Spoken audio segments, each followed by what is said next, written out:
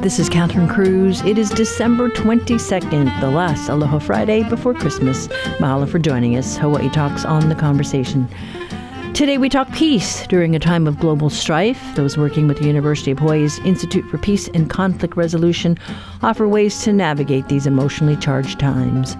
We hear about public health risks as we work through the recovery post-wildfires, the environmental, mental, and physical risks.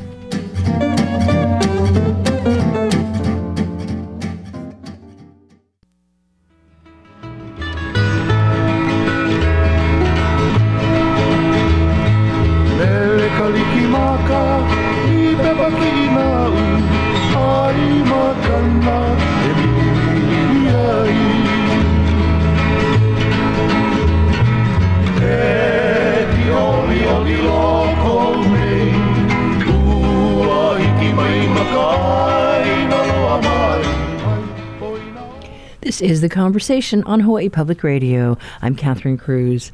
The United Nations passed a resolution calling for more humanitarian aid in Gaza as the death toll is now more than 20,000. The U.S. and Russia abstained from the vote, and the resolution does not mention a ceasefire or pause.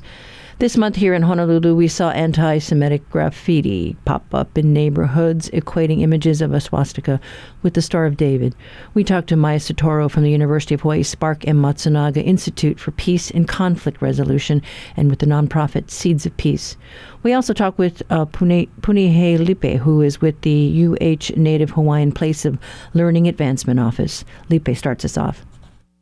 Something that we've been talking about on campus has been about the difference between, individuals and larger issues or larger governments or larger religions, and recognizing how we can find our common humanity first and, understanding one another as individuals, but also as our small communities, our small organizations, and kind of trying to understand the more complete and complex stories of who we are.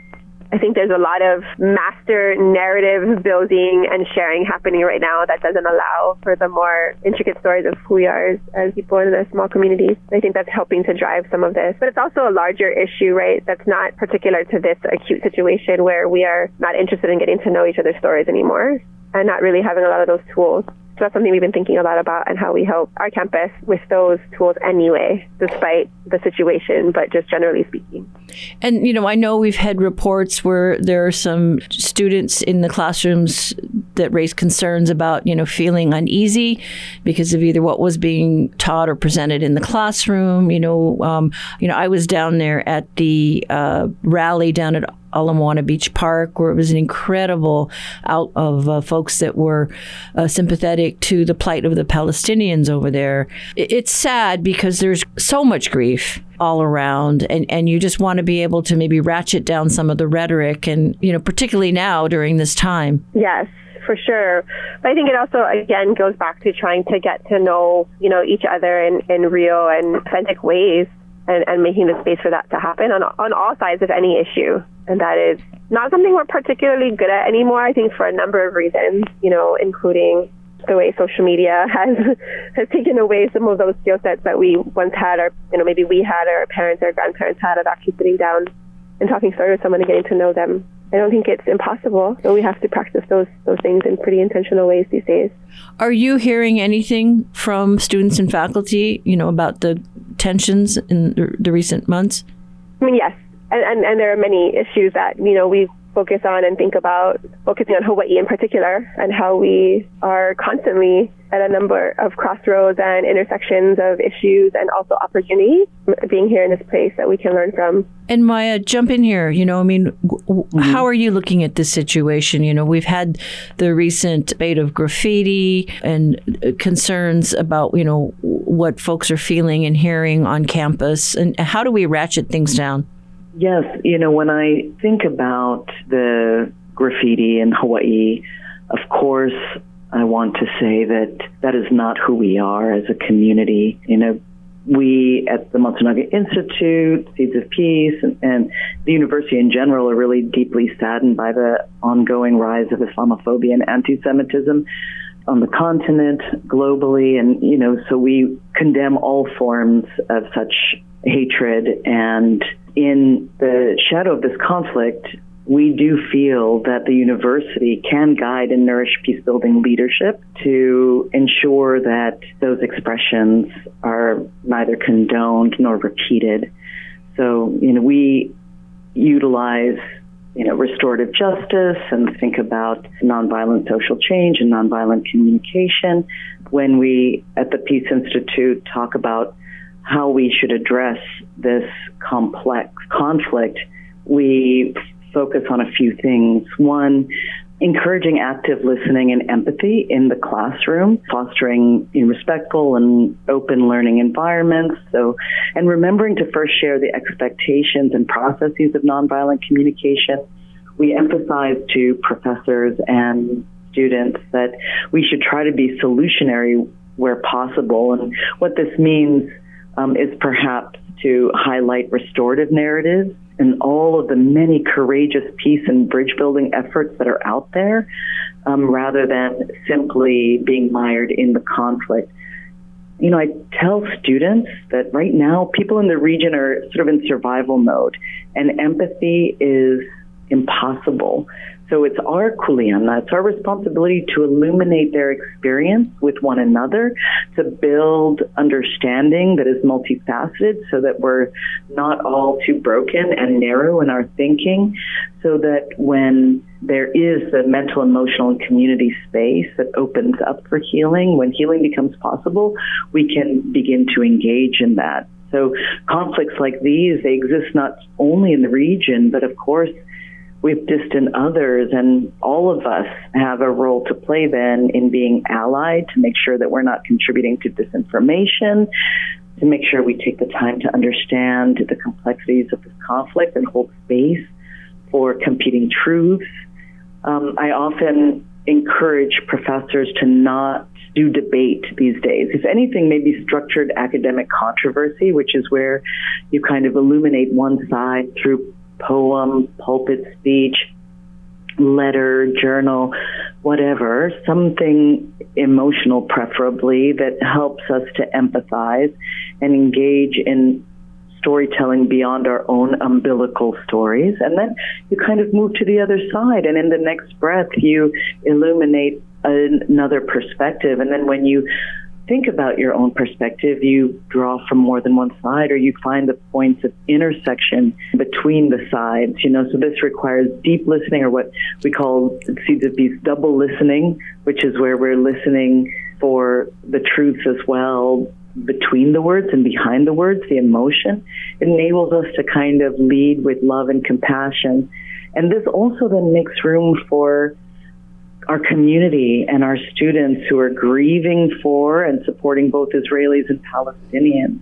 I really do also encourage us to support the movement building of citizens, especially young people who are protesting in the streets, as that is meaningful political engagement, but then also to encourage them to engage in positive peace building, taking actions, whether that is to, share the story of a distant other, whether that's supporting nonprofits that are engaging in peace building, whether that is supporting their own community, to ensure that we don't feel stuck and helpless. We can, by taking some kind of action, by inspiring greater empathy, knowledge, and commitment to peace in our own beloved community, we can avoid the kind of grief that turns into helplessness, right? We can enliven a sense of hope, and that's antidote to despair. So I think that action is sometimes just about broadening perspectives, and hopefully there will be room for constructive dialogue around this enduring conflict. But also the idea is to help, in my view, young people especially build peace within. Well, I know there is that dilemma of free speech, on campus, which is very important, and we need to protect that. But it is dismaying, though, to know that folks may feel threatened or fearful. It has been a very difficult time, with all the headlines, and you've got diplomatic channels being worked. And, sometimes what you see in the headlines, doesn't tell the whole story. That's certainly true. And, speaking of those diplomatic channels, one of the things that we have to keep in mind in order to not be dismayed is that this work has to be undertaken in many different ways from a multifaceted series of directions. So we need those diplomatic channels. We need the top-down efforts. We also need people-to-people diplomacy and the ground-up effort. We need journalists to share stories that are non-inflammatory and that highlight, again, the solutionary capacities. We also need educators to help to illuminate the various things that have been tried in this long conflict and what has worked and how we can layer upon that to transform the existing conflict into something hopefully that is peaceable and productive in the future. My point is, I guess, that sometimes when we consider solutions, we think in very linear and narrow ways. And with a conflict this complex and multi-layered understanding, we have to make room for kind of not only thinking that is diverse and nuanced, but that allows for the participation of all of us moving forward to go from post-traumatic stress to post-traumatic growth. Right? And if all of us can be upstanders and contribute what we can towards peace, then again, that is the antidote to despair, but it also means that even something seemingly intractable like this, perhaps, can be transformed. Not all conflicts can be fully resolved, but they can all be transformed. And I think not simply see the depths to which our species can plunge, but also the heights to which we can rise. Anything else that you want to add? I know we've got the holidays coming up. You feel for the folks that are in these, war-torn areas in survival mode. Any other thoughts you have? I want to honor the difference between those of us who are, one word, I don't know if it's the right word, is privileged to not be in a war zone, and what we can do with that blessing and that space that we have to recognize and to support however we want to support folks who are in that war zone, but that, not being there and being here in Hawaii instead gives us an opportunity to, as Maya was saying, to really build peace in different ways, but also recognizing that sometimes we don't have all those tools, right? And so how do we really give space to those who are leading in those areas to share with us some of those tools? And one thing you were saying about the classroom is, I think what we hear from students, Maya and I have been hearing this from students for years, Maya longer than me, but I remember sitting with Maya several years ago listening to students talk about a different situation, but still yearning for models from their professors, from their teachers, from, people who they see as senior and mentor to them, yearning to see people who have very different perspectives, opposing positions on certain kind of topics, be able to sit in respect of one another as common human beings and to learn from one another's perspectives, not necessarily to agree, but to be able to deeply listen and to have, the space to share. And I think that's one thing that, we can continue to strive to model for our students so that they see it's possible. And we know it is possible. I think also, but to also recognize, we can also do things to prevent or heal conflict here in our spaces, in our homes, in our communities in Hawaii. We have that opportunity every day, even in small and large ways, and grow and kind of radiate that out, as one of my mentors likes to say, from the small spaces that we are in, even while there is larger conflicts going on elsewhere. I don't think we have to feel hopeless in that sense, because there is lots of opportunity to do that right here at home in Hawaii. Any final thoughts, Maya? Only that this conflict will have long-standing reverberations, and it may still be a long time before it is over, if it ever can be over, given all of the trauma. But what we can do is reinvest in positive peace every day, little by little, not simply in using our guiding star, but also our near star to sort of navigate to a future that is more just, that is more peaceful, that has more understanding. And I definitely want our community here in Hawaii and, sort of the broader collection of voices that are feeling grief to make sure that they know that they are part of the solution, that they can be upstanders and work on building peace both within, between, and for others, as Punihe says, from home, wherever you are, wherever you're standing, with the ripples going outward and making ultimately a positive impact. And so I hope that this holiday season people feel a sense of both hope and real determination to not let conflict simmer and boil over, but in fact to be part of the solutions. And that was Maya Sotoro of the Matsunaga Peace Institute and Punihe Lipe of the Native Hawaiian Place of Learning Advancement Office. Lipe is organizing a series of events next month to mark the Day of Racial Healing and to reflect on the overthrow of the Hawaiian Kingdom. Onipa'a. We'll have a link on the conversation page of our website later today.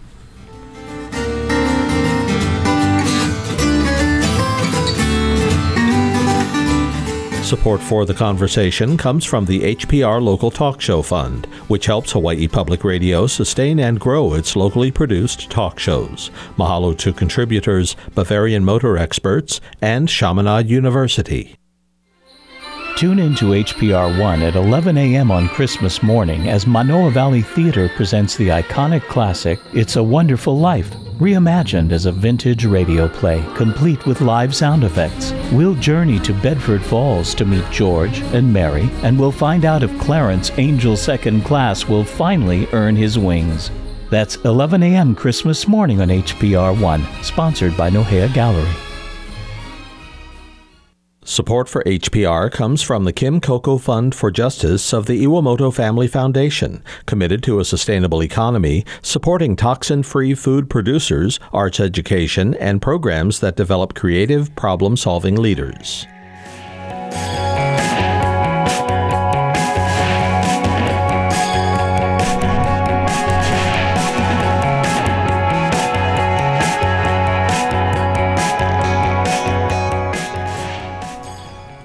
Honolulu Civil Beat reporter Christina Jedra joins us this morning for our reality check. She's got a story about Red Hill. The bulk of the fuel draining is complete, but water tests are still finding petroleum hydrocarbons in some homes. Good morning, Christina.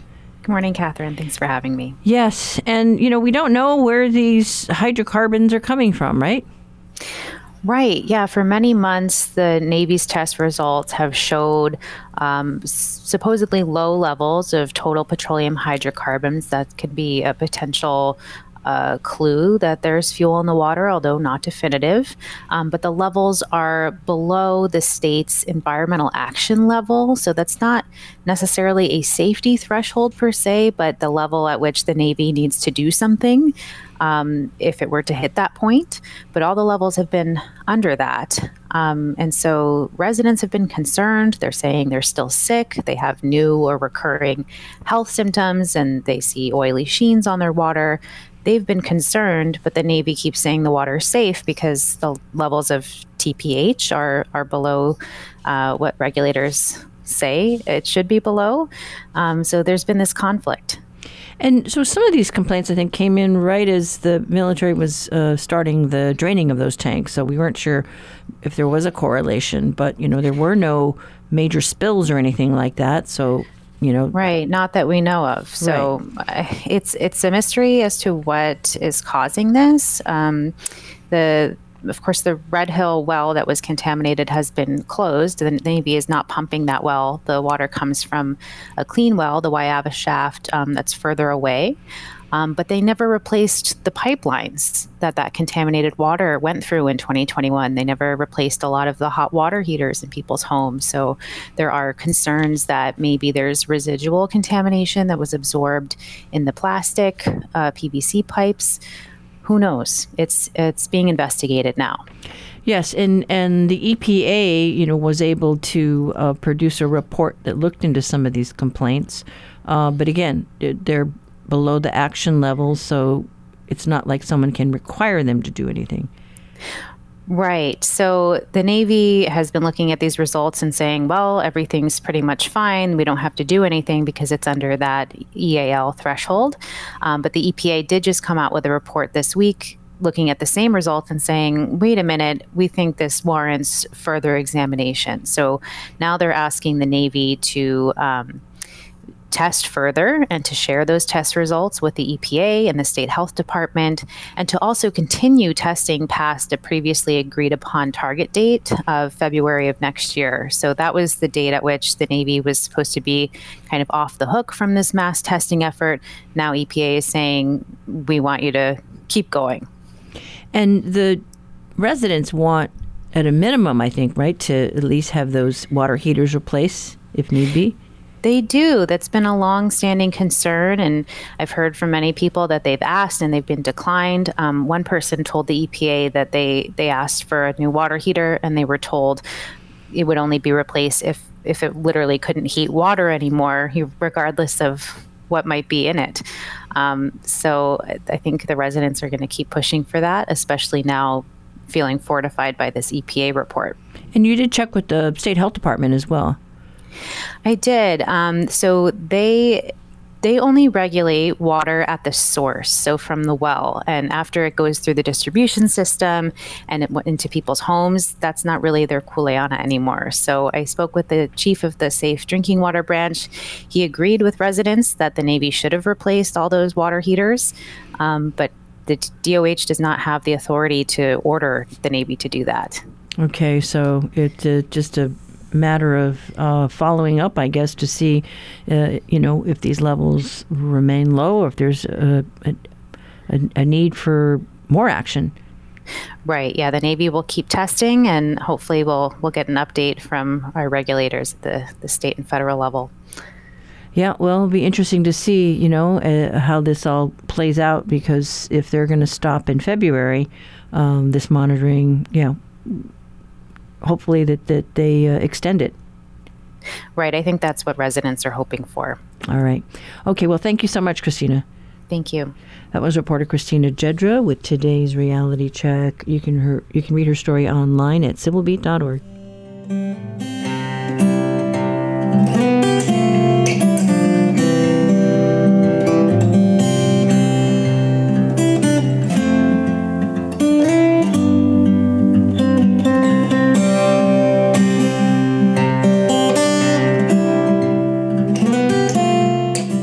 Support for HPR comes from the Hawaii Community Foundation, committed to supporting the people and places affected by the Maui wildfires. Donations accepted at hawaiicommunityfoundation.org/MauiStrong. If you excel at business development, have media sales experience, and love public radio, HPR has the job opportunity for you. Our corporate relations team is seeking candidates for a corporate relations associate. This is an opportunity to build media strategies to help organizations bring their message to our audience. Apply by December 31st. Learn more at hawaiipublicradio.org/jobs. All this week we've been focusing on environmental research around the Maui wildfires that scientists at the University of Hawaiʻi are involved in.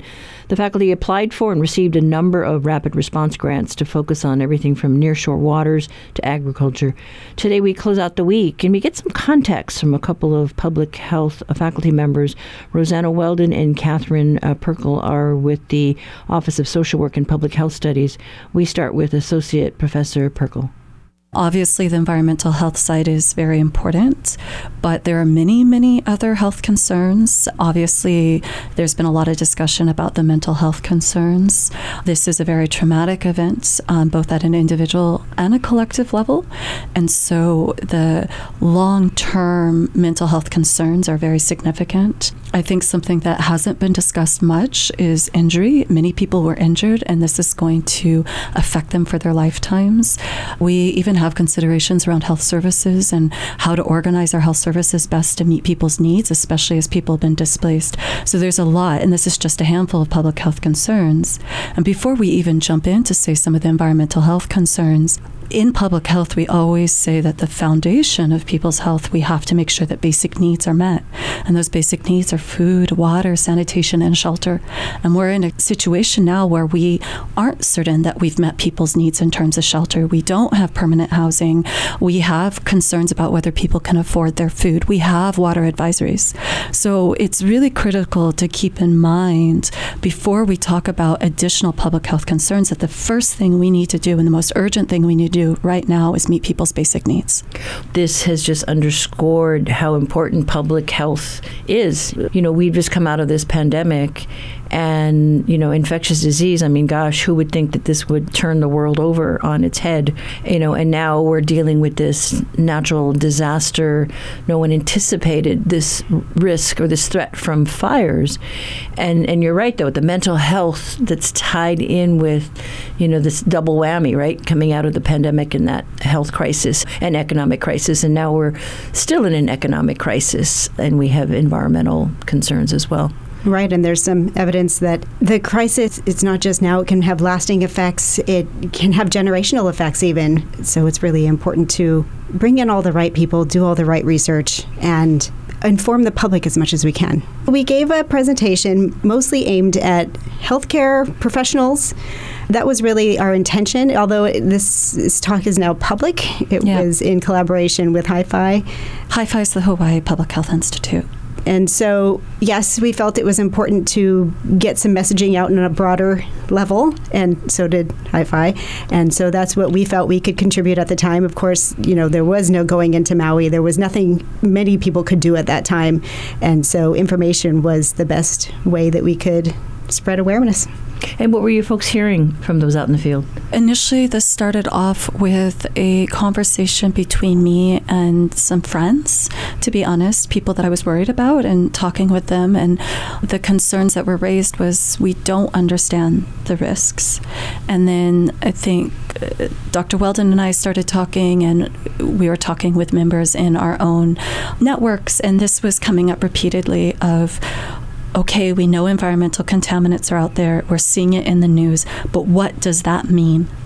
And so that initial presentation was really directed at healthcare providers who were struggling to understand how to answer patient questions, as well as many who had been affected by the fires themselves and were curious about their own health. Did a lot of these healthcare professionals, I don't know, were they out in the field in some of these areas? Some of them absolutely were out in the field. We've heard from some nursing associations, some nursing groups that have reached out to us, and they, first of all, had no time. They just had no time to think about environmental health concerns at that moment. They were worried about them, but they had to address all of the basic needs first, and they just were working around the clock. Yeah, I mean, I did talk to a doctor who just flew over there and was just kind of doing triage on the streets with homeless people. And, he was saying, we were testing for COVID, and they were all testing positive for COVID. And so it was just kind of the stress, of the just being out there, boots on the ground, before the infrastructure and, the agencies kind of got in place, where people were just there to help each other out, I think, to get through the first early days, early weeks. As far as then the information that was coming out, they were saying, well, we've tested, there are high levels of arsenic and lead and this, that, and the other in the ash. And they were putting out guidelines as to, take precautions. Actually, long before they knew the levels, those precautions were in place. I mean, once you have a disaster or fire situation like this, that there's going to be some sort of contamination, chemical concerns. And so the guidelines have always been in place to wear protective equipment, masks and goggles and gloves and boots, but largely just to keep people out of the area until we could figure out some of the answers. That was one of the more important messages in the beginning. A number of the scientists and the researchers that we've talked to said, we've hired people, or we're going out in the field, we're doing regular testing, collecting water samples, that kind of thing. And they may have questions about how concerned should I be being in the water. That has come up. Both of us were asked directly by some folks who were doing field work in the water. And yes, there are some concerns. Again, I think I want to go back to some of what we were saying initially, is that a lot of what we're seeing right now is preliminary. And it's really important to understand how complex the situation is from an environmental health perspective. We are talking about very complex mixtures of metals and man-made chemicals. We are also talking about the fact that we have a term we like to use, environmental media. We have things in ash, we have things in water, we have things in air. And so it's very, very hard to provide advice to folks in such a complex situation other than to say it's important to take certain precautions. And then in talking with some of these researchers, they said, well, there are signs out there the Department of Health has posted saying that, at your own risk, right? If it's getting into the water there, by the harbor, because of the runoff, we've had so much rain, just in the recent weeks. The route of exposure is important to consider, but the reality is you're being exposed by many different ways, especially if you're going in the water. They tell you very explicitly, if you're going into the area, do not eat. You do not want your food to be contaminated by anything, ash or anything that's in the environment in the area. And really important is you don't want to track anything that's in the area of concern back to your loved ones at home. And so it's really important to think about the steps that you take to protect anybody at home who really shouldn't be exposed. And that brings us into a conversation of vulnerable populations and pregnant women, children, people who have health conditions, and the elderly. They are very vulnerable to any toxicants. And so you really want to be sure that you're protecting them. In talking with the firefighters, for example, right, those first responders, they're out there, they're battling everything from the fumes to, the dust and the flames. And, you worry about their mental health too. So I don't know if you had a chance to talk to any of those first responders at all. No, that's outside of the type of work we do. But there are special public health concerns for occupational hazards like that, and they are more likely to have higher exposure levels than the general population generally. What's the best takeaway you can give for folks out there who are working in that area? Because people are, still going through their properties right now. Yeah, maybe it's important to take a step back and help to explain some of what people are actually hearing from media outlets. When you hear something like, oh, we're detecting metals in ash, or we're measuring particulate matter in the air, maybe it's important that people first understand what they're hearing in these messages. And that is where I believe that we can really provide some information to kind of clarify when they say, okay, we're monitoring particulate matter of 2.5 microns and below. What does that mean? There are several things that are important for the public to know. Right now, the kind of information that we're getting back is preliminary.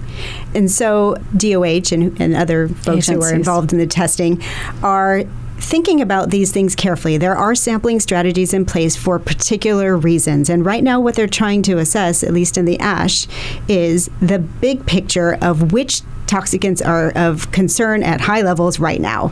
So even if you don't see a detection, that doesn't mean it's not there. It's just that it may not be as high as some other things.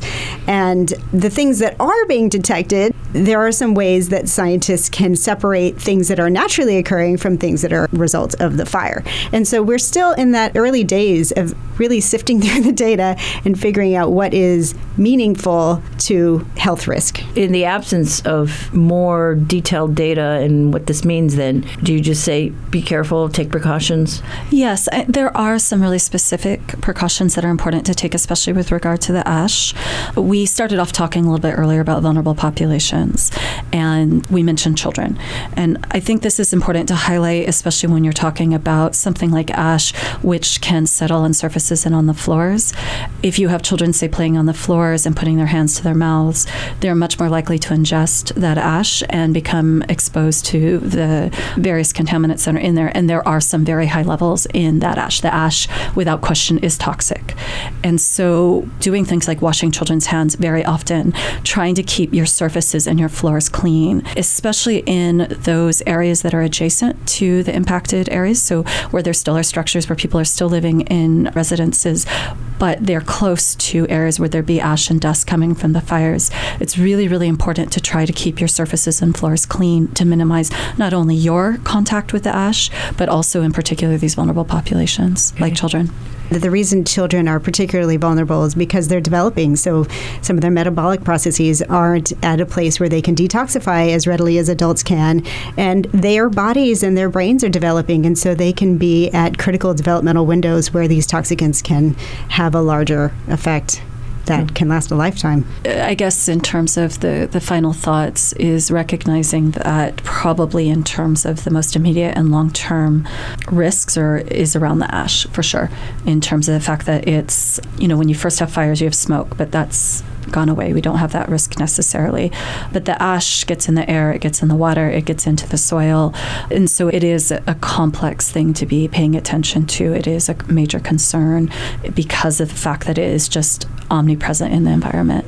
And it potentially has concentrated any of the contaminants that were in the larger structures that have burned. Right, and they do have a number of air monitoring stations strategically placed around, the island, and I think even on some of the other islands.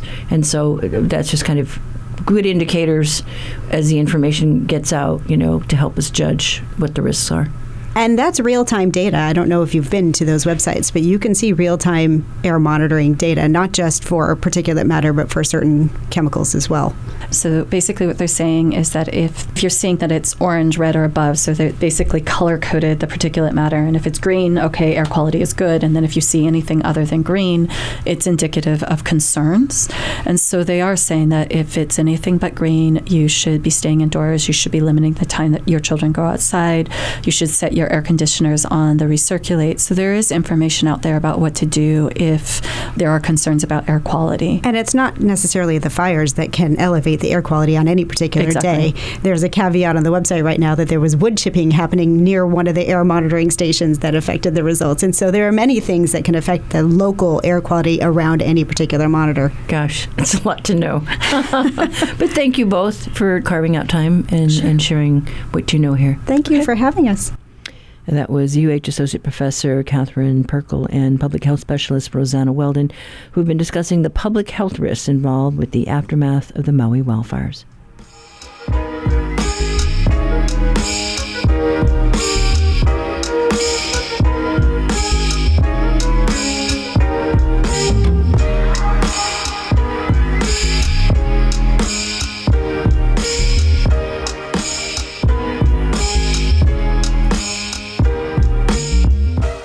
Support for HPR comes from the Honolulu Board of Water Supply, committed to the conservation and protection of water resources for Oahu. Learn more about how to reduce water waste at boardofwatersupply.com.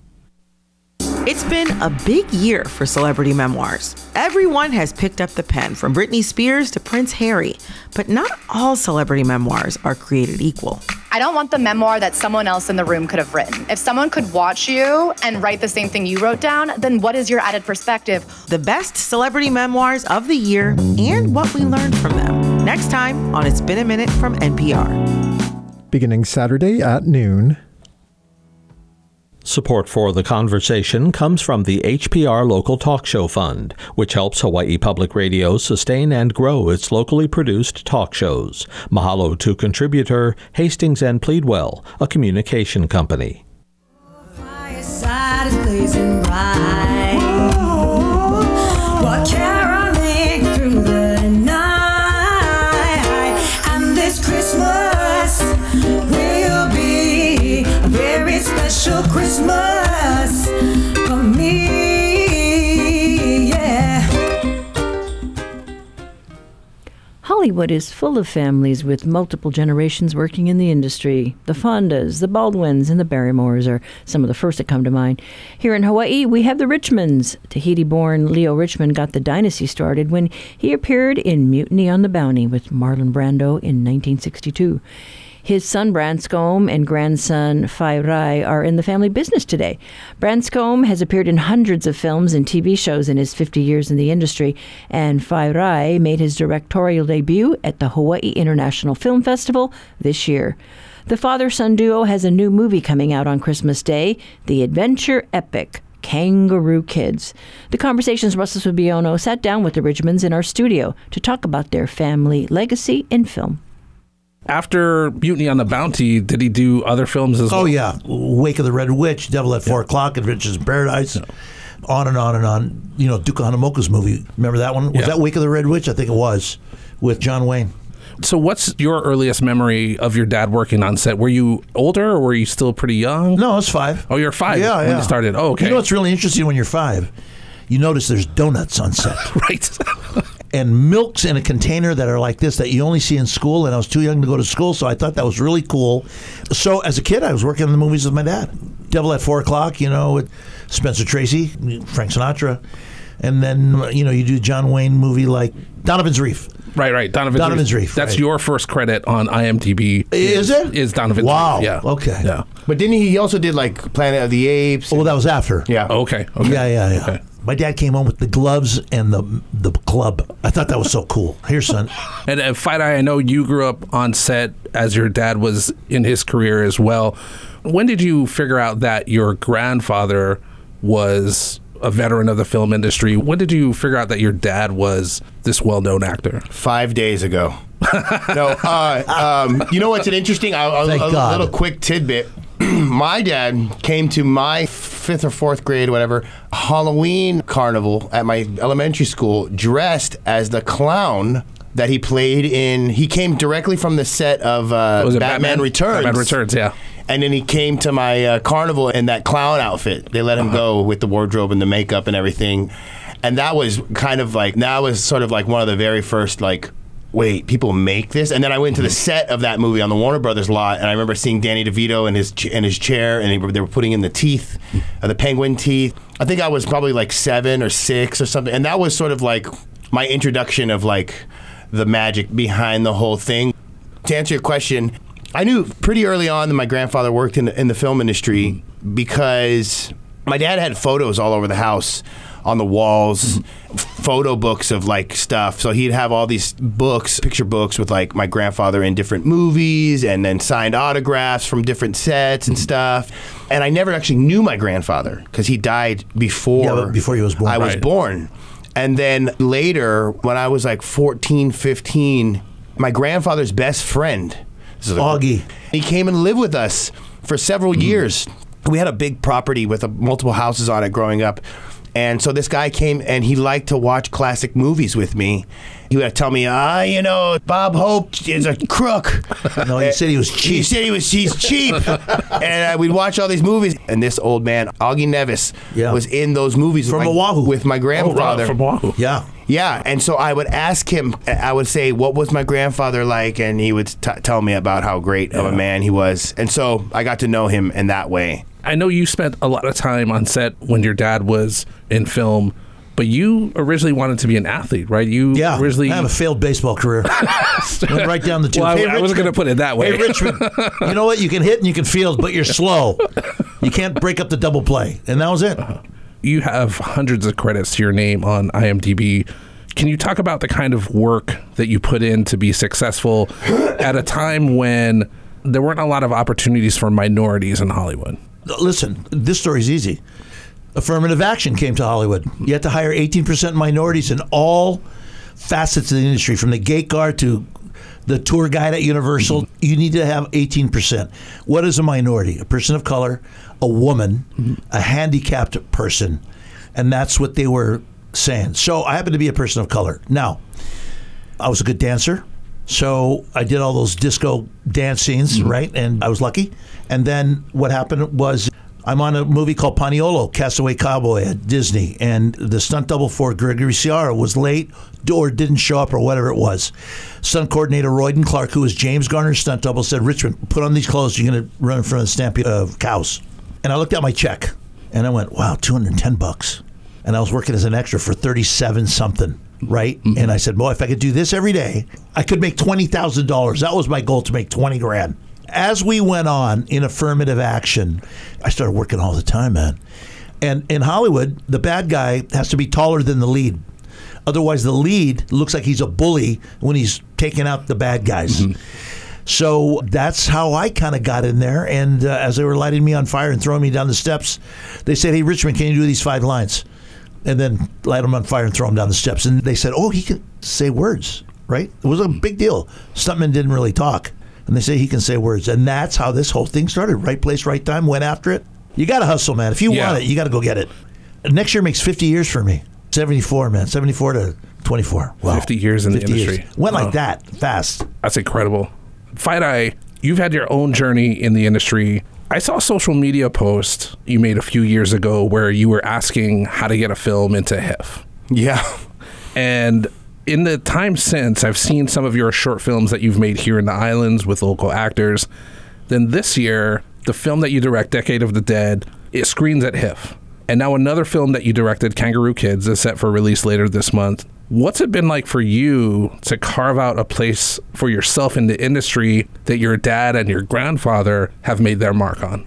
I'll just go with what my dad said too. You know, it's just constantly hustling. I can't really say it in any other way, you know. I just kept making stuff, and I just kept trying to put it out there. And, you know, you just get a lot of doors closed on your face. And that's probably a great gift, because then it just builds fire. Right. So it's like, all right, you close the door. Okay, where's the window, right? What can I do to break through this door?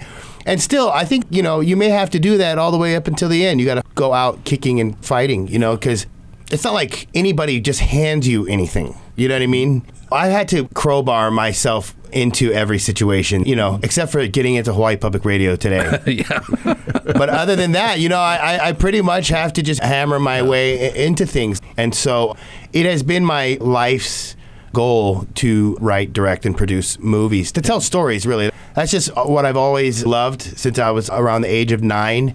And I went through some dark times in my late teens and my 20s and in my early 30s. And then I sort of came out of that and I survived. And that just gave me a whole new, fresh perspective on life. And I've just been giving it all I've got, you know. And then a lot of people have come along the way and they've seen how hard I'm working. And they like the stuff that I make. And they've given me a shot. And I had this little 2-minute short film because I had a bunch of work. I had made a bunch of stuff over the years, and then I was like, you know what, I'm just going to make this thing. And I told my wife, I'm going to spend $3,000 making this short film. You know, at the time I was working on Hawaii Five-0, and I said, you know, if you go up to somebody, because I was always directors and actors coming in, and I would go and work on Jurassic World, and I'd go and work on all these different shows, and I'm like, I'm always running into these people, right? I'm just going to like have I'm going to have my short film on my phone. And then, you know, if you go up to somebody and say, he got 15 minutes, nobody's got 15 minutes. You got 5 minutes, 7 minutes, nobody's really got that. But nobody, I don't think, at the time, I didn't think that nobody could say, no, I don't have 2 minutes, right? If you don't have 2 minutes for somebody, then you're just kind of being a jerk, you know what I mean? And so that's what I did. And every director that came into Hawaii Five-0, every actor, I didn't even know these people, the producers, the writers, I would just go around showing my little short film.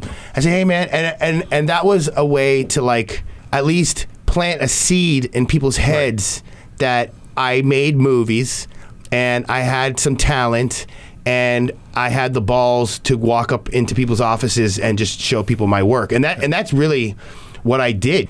And then, you know, my dad was doing this, and then my dad gave me a shot. But a lot of people say, oh, Nepo baby, or nepotism, or whatever it is. But I'm so grateful for the opportunity. But I still have to do the work. Right. You know what I mean? Right. I still got to go through the process. I still had to put in many years of like proving that I had really just the stamina and the follow through to finish. And so, you know, one thing hopefully leads to another thing. Right. I finished this, and then hopefully I can level up and just keep leveling up, and I'll be scraping my way through it until my dying day, probably. Let's talk about the film, Kangaroo Kids. Yeah. What was it like to work together on the film? Let me back up just a hair. So I won't mention what state we were in. So I have produced 11 movies in this state. They have a kangaroo zoo there. And I thought to myself, boy, what a nice family film you can make being at this place. And just not one or two kangaroos. I mean like 50, 60 kangaroos. Wow. And with all kind of other camels and blah, blah, blah, blah, blah. This is in middle America. So me and another guy named Ryan Liskey, we wrote the script. And then you got to go walk around and shake hands. Hi, sir. Can you write a check to make my dreams come true? And he goes, oh, tell me about it. Well, here's a tax and credit, and you're going to get that back. What about the other 2/3? We do a television sale, we do a DVD sale, we do a streaming deal, and then it'll accumulate. You got to make these movies for a price, number one, because the big boys, they don't allow any of us guys in right now. So I got the guy. I said, son, read the script. He rewrote it. Which was a miracle that he got the guy, right? That was him going around hustling with a poster of an unmade movie. Yeah. And, wow. And I had 2 of them. And fate just had it where this guy walked by and an angel waved her wand on the guy's head, and he said, I'd like to make that movie. I don't know. I can't ever name of a time where anybody has told that story in Hollywood history. It just doesn't happen like that. Anyway, sorry. So here we go. We do Kangaroo Kids, and Fight made a movie that he remembers growing up and watching. The movie's a lot simpler in the very beginning, but as we got along, there's all kinds of things going on, man, in this movie, and we're proud of it. Kangaroo Kids. And so these are for families. These are for family films.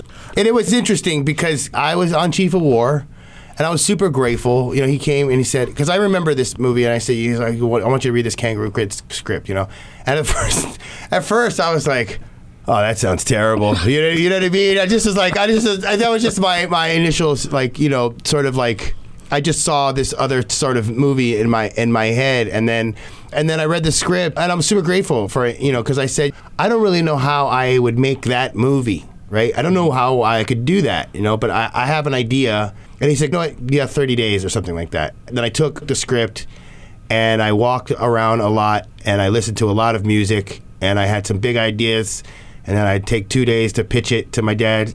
And I'm grateful that we were able to do a lot of the things that I wanted to do, which was basically make it more of in the line of like a classic sort of film that wasn't pinned down to a certain time, that would age gracefully, that for 40 years from now, it's not about things that don't exist anymore.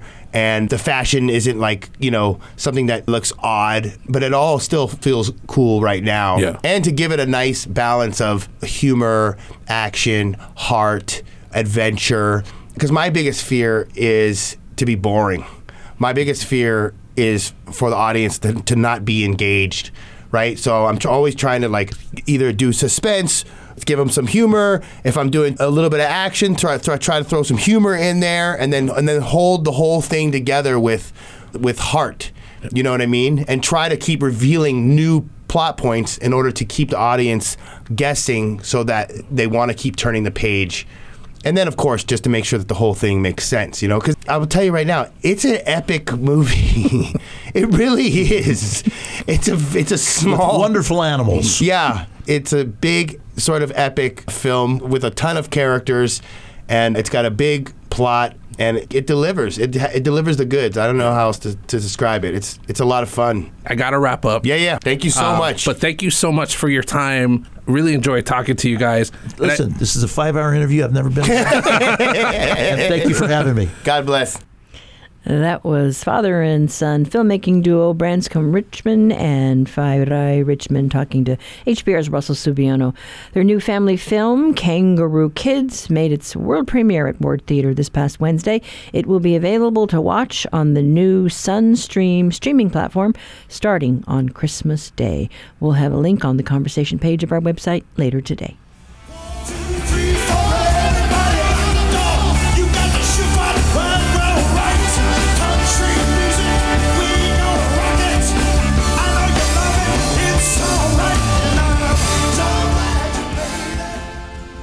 And that is it for this Aloha Friday. Coming up next week, we'll be taking the holiday off, but we'll be back on Tuesday. Thoughts about the season, hopes for the new year, maybe peace on earth. Record something on our Talkback line, 808-792-8217, or email us at talkback@hawaiipublicradio.org. You can listen back to our shows on the conversation page of the HPR website, or look for us wherever you tune in for podcasts. Our program is produced by Russell Subiono, Lillian Song, and Mark Ladow. Backyard Quiz theme written for us by John DeMello, and our theme music courtesy of Gypsy 808. I'm Catherine Cruz. Have a Merry Christmas on Monday, and then join us on Tuesday and pick up the conversation.